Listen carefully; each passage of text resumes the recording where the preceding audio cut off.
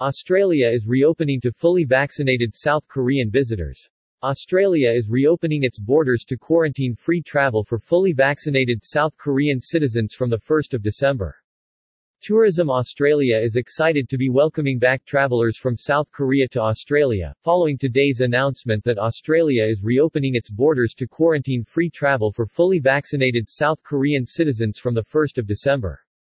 The announcement is part of Australia's phased reopening to international travel and builds on quarantine-free travel arrangement with Singapore, which came into effect on the 21st of November. The announcement today enabling fully vaccinated travelers from South Korea to travel to Australia from the 1st of December is an exciting and significant next step in rebuilding international visitation from this key tourism market, Tourism Australia Managing Director Philippa Harrison said. Australia has long been a popular outbound destination for travelers from South Korea, with 280,000 traveling to our country pre-COVID, and we are really excited that we will have the opportunity to welcome visitors from this important travel market once again.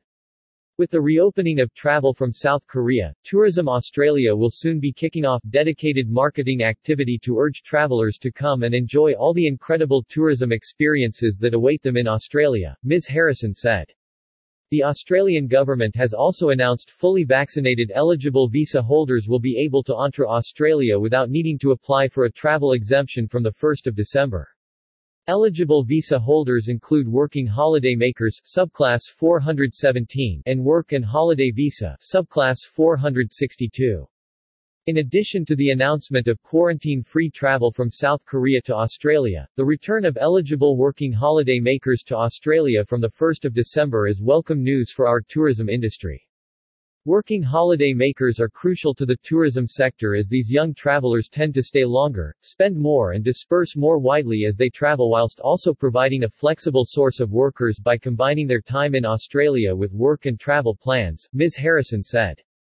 Tourism Australia Executive General Manager Eastern Markets and Aviation Andrew Hogg said that he hoped South Korean citizens would make the most of the new quarantine-free travel arrangements and enjoy being amongst some of the first international travelers able to travel to Australia from the 1st of December. Australia has long been a popular travel destination for South Koreans, who spent $1.5 billion on their travels here in 2019, Mr. Hogg said. Australia's relative isolation from the rest of the world, coupled with its sparsely populated land and natural wonders, have never been more precious and desirable, and we hope that South Korean travelers will jump on the opportunity to fall in love with Australia all over again.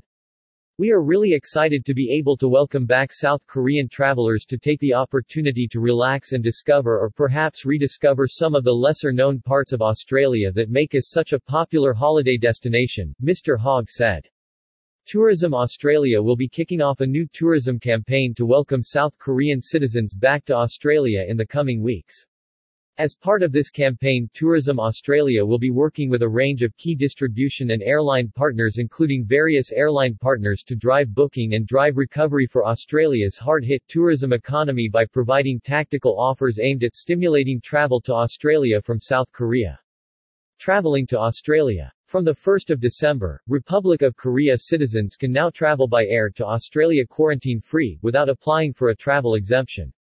Eligible Republic of Korea citizens who are fully vaccinated states can enter NSW, Victoria and ACT and will not be required to quarantine. If planning on traveling onwards to or through a different state or territory when upon arrival in Australia, travelers will need to check domestic travel restrictions. To be eligible, travelers must hold a valid Australian visa, be fully vaccinated with a completed dosage of a vaccine approved or recognised by Australia's Therapeutic Goods Administration (TGA). Unvaccinated minors, 17 and under, will be permitted to travel when travelling with a fully vaccinated adult depart from Korea and arrive in a participating Australian state or territory, provide proof of their vaccination status, present a negative COVID-19 polymerase chain reaction (PCR) test taken within 3 days of departure, unless a medical exemption applies.